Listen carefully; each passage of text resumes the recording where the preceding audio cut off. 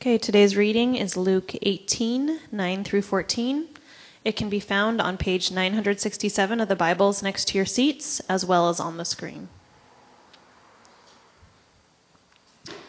This is God's word. To some who were confident of their own righteousness and looked down on everyone else, Jesus told this parable. 2 men went up to the temple to pray, one a Pharisee and the other a tax collector. The Pharisee stood by himself and prayed, God, I thank you that I am not like other people, robbers, evildoers, adulterers, or even like this tax collector. I fast twice a week and give 1/10 of all I get. But the tax collector stood at a distance. He would not even look up to heaven, but beat his breast and said, God, have mercy on me, a sinner. I tell you that this man, rather than the other, went home justified before God. For all those who exalt themselves will be humbled, and those who humble themselves will be exalted. The word of the Lord.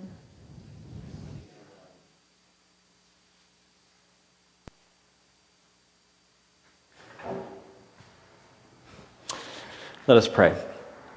Gracious God, as we come into this place, we come from different kinds of spaces in our lives, and it's not very transparent always to other people around us, our family and friends, what's going on inside of us.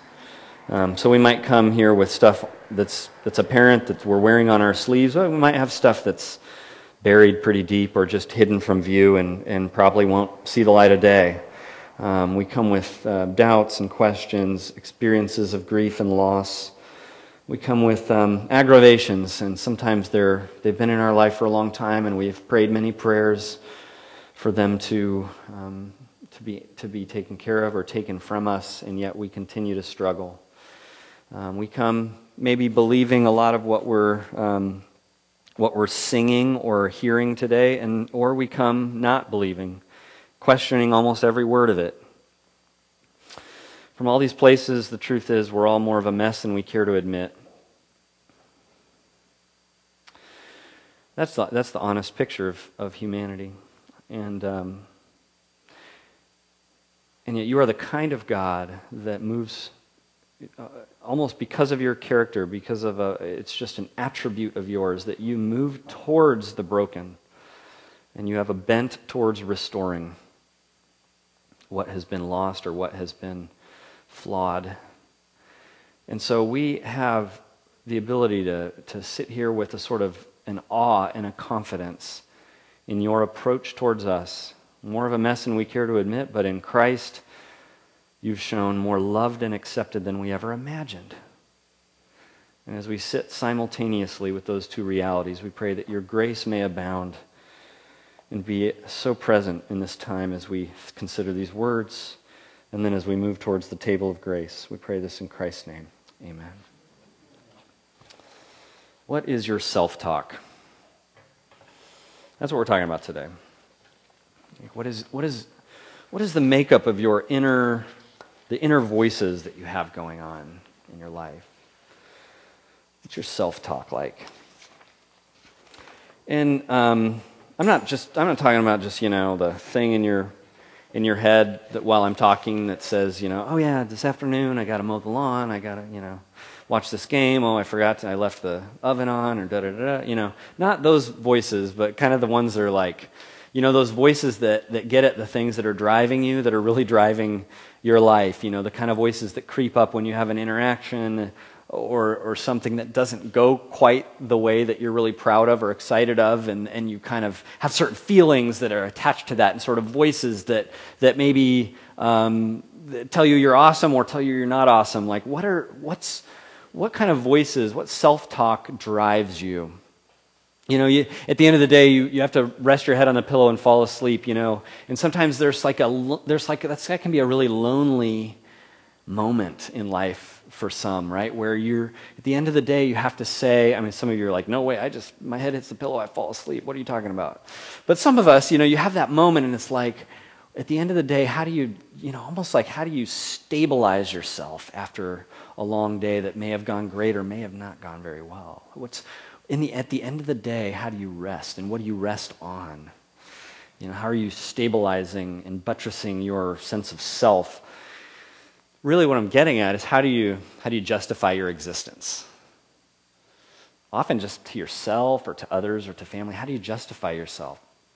That's really what this passage is getting at.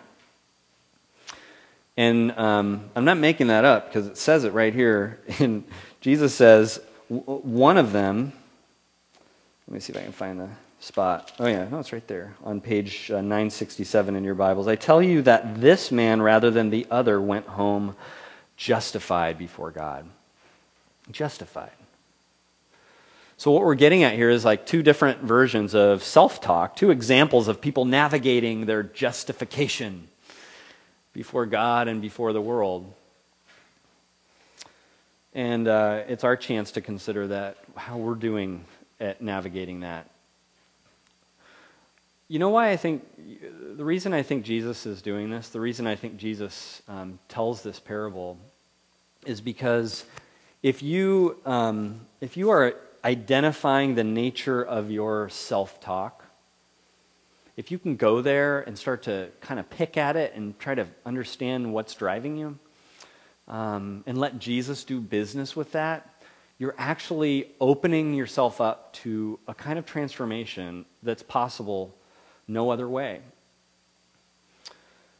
And of course, this is many of Jesus' parables and teachings are basically just kind of trying to shock you and wake you up a little bit to an avenue of transformation, a way of getting, we talk a lot about, the Bible talks about hard hearts and there's soft hearts. And so a lot of times in church circles, we'll pray for the softening of hearts.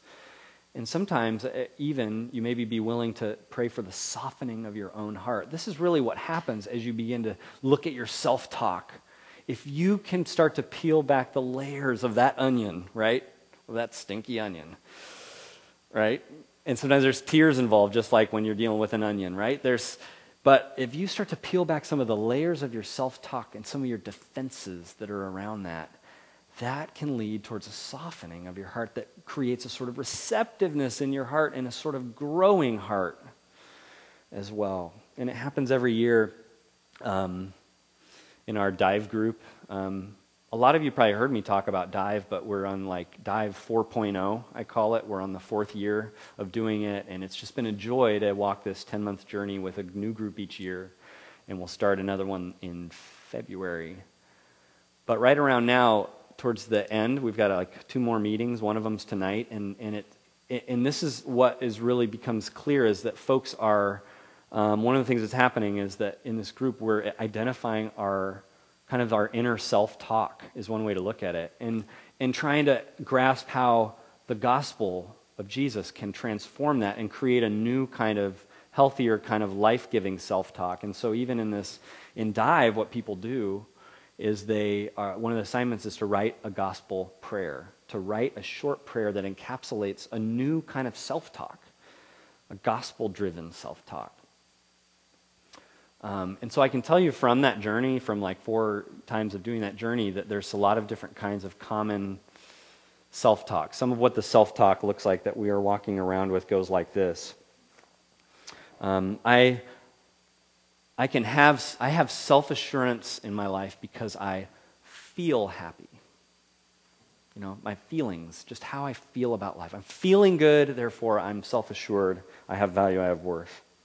I feel self-assured, or I know I can be self-assured and confident about myself because of how things are going in my work life. I got a promotion.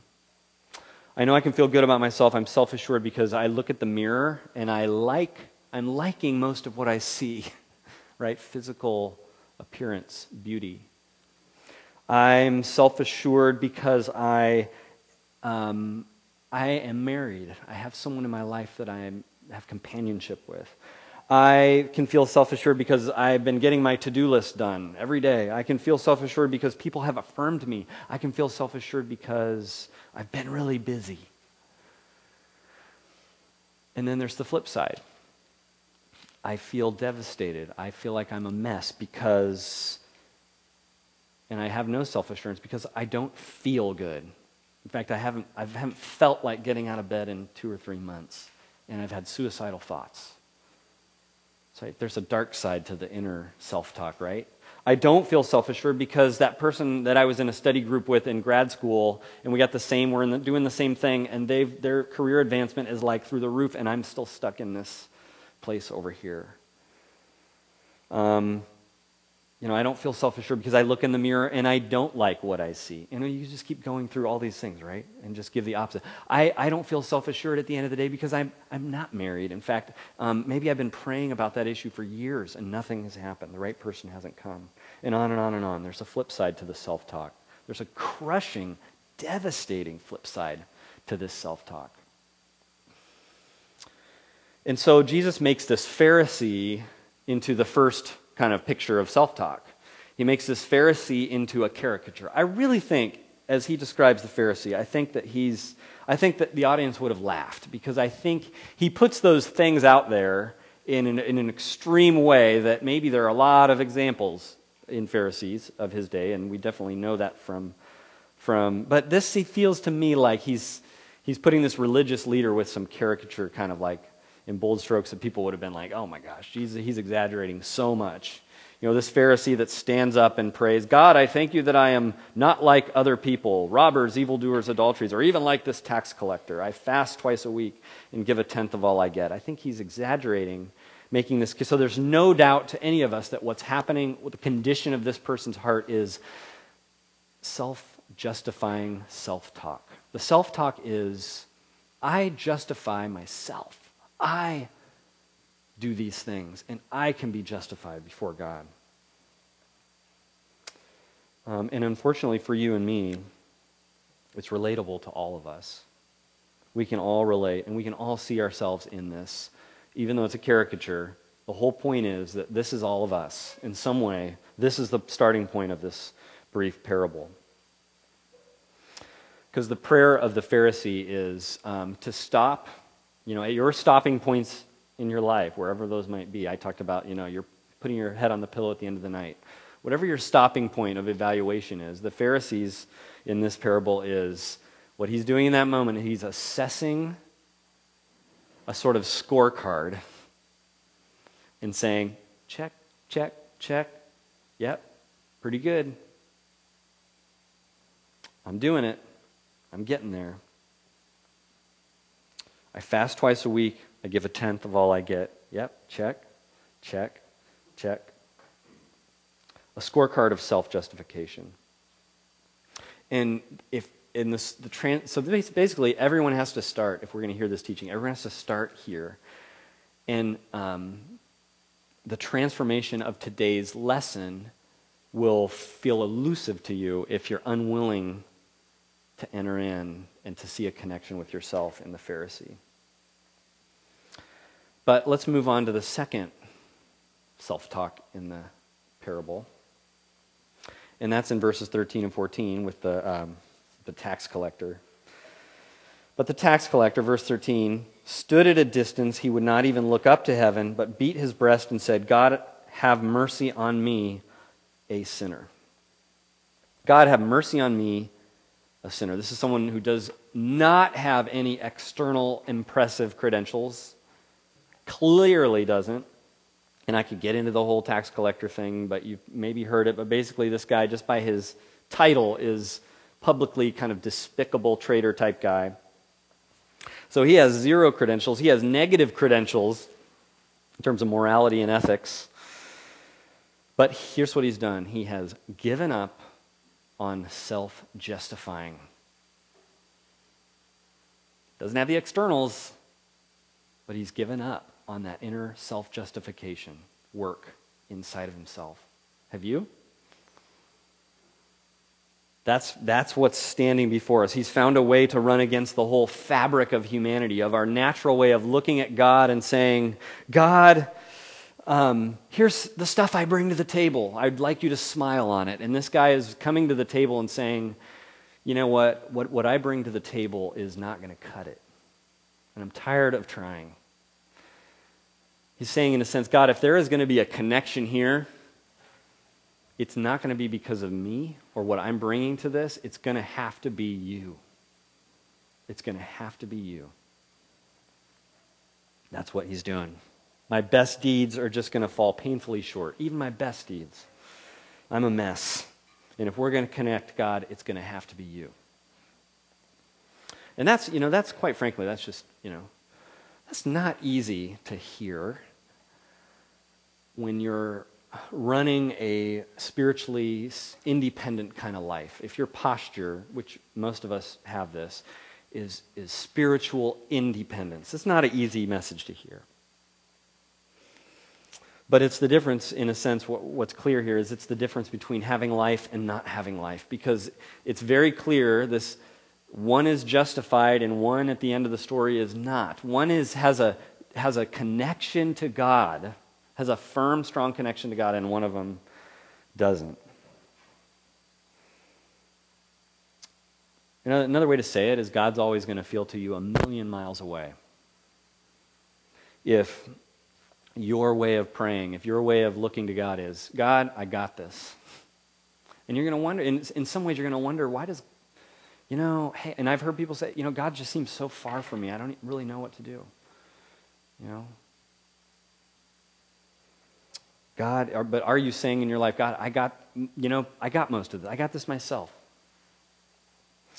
It turns out God works like one of these little Thomas trains. With kids, I've had trains in my life for like the last 10 years, with like a 14-year-old down to a 4-year-old. And I was thinking about this message, and I was thinking, God's kind of like magnets, where a magnet, you turn it this way, certain kinds of magnets, and they just repel, and you turn it this way, and it smashes together, firm, strong connection. And that's like what it's like for us and God. And so, the trains, the Thomas trains, maybe you don't, but they got a positive and a negative magnet on each side, right? So it only works one way, and if you put them back to back, they just won't connect. But if you come with the second one behind this one in the right direction, then it can be led and go, and it's a beautiful thing, right, to a child. And that's how it works, right? God doesn't. It's like God cannot make a connection with us when we're independent, when that's the drive of our heart. If we come to God with dependency, suddenly it's like firm connection. Let's go. Come with me. I'll take you to beautiful places. That's how it works. Except it's just, it can be downright traumatic. It can feel traumatic to go there, to peel back the layers of the onion, to get into your self-talk and say, I'm going to have to do business with some of this stuff. I know, it can take years. It's the reason why people we give a lot of space at City Life to take your time with the Christian faith, and part of it is, it takes, if you give that kind of space, things can happen over time that can't happen quickly. And some of it is that wiring, that unwiring, and that difficult doing business with some of the trust issues we have. And yet that's the only direction to go in a connection with God. In fact, one writer, James Dunn, talks about this and connects this to one of the teachings of Martin Luther in the Reformation. So this is in your worship guide as well. Listen to this quote. The insight granted to Luther has remained at the heart of the Protestant Christian thought. Justification by faith is a sharp sword, and this is what I mean by, this is tough to do business with your inner self-talk. Justification is a sharp sword which punctures all the inflated thoughts of self-importance. It is a sharp knife which cuts away all reliance on human effort, on human cleverness. It is a sharp spade which undermines any attempt to build our own protective barriers or control our own destiny. It cuts through all the human pretense, all human self-assurance, all human boasting. God accepts not the important, not the activist, or the clever, or the powerful as such. It is the sinner he accepts. That is an insight which has been applied over and over and again in the Christian critique of false religiosity and political system. It is an insight which must never be lost from the gospel. Notice the prayer. Again, the simple words of the tax collector. God, have mercy on me, a sinner. Henry Nouwen, I was reading this book from Henry Nouwen called With Burning Hearts, and he's Catholic. And so he has a reflection about the prayer in Catholic Mass. I don't think we usually do it here, but in Catholic Mass, it's a regular every time thing. It's the Kyrie eleison, and it means Lord have mercy. It's the same prayer of the person in our parable. God, have mercy on me, a sinner. So this is what Nouwen says. Lord have mercy must emerge from a contrite heart. In contrast to a hardened heart, a contrite heart is a heart that does not blame, but acknowledges its own part in the sinfulness of the world. And so has been made ready to receive God's mercy. It's not fun to do business with your self-talk. It's painful, I know, because I look at some of you and I know I've shared the journey with you and I've told my own story of dealing with my self-talk. It's universally not fun, but it opens you up for God's mercy. Let's pray. Dear God, our experiences of your mercy are rich and good. And we always give thanks for them, but often we wouldn't wish some of those experiences on anyone. And we don't necessarily pray for them to happen again. But we do pray, God, that you would soften our hearts and give us more and more of your grace. May we find through your Holy Spirit that you are unlocking pathways to trusting you that we have preferred to have locked and barricaded our whole lives. We pray that you do this through the work of your Holy Spirit so that we may know you better and live from the place of your love rather than the place of our control, our independence, and our fear. We pray this in Jesus' name. Amen.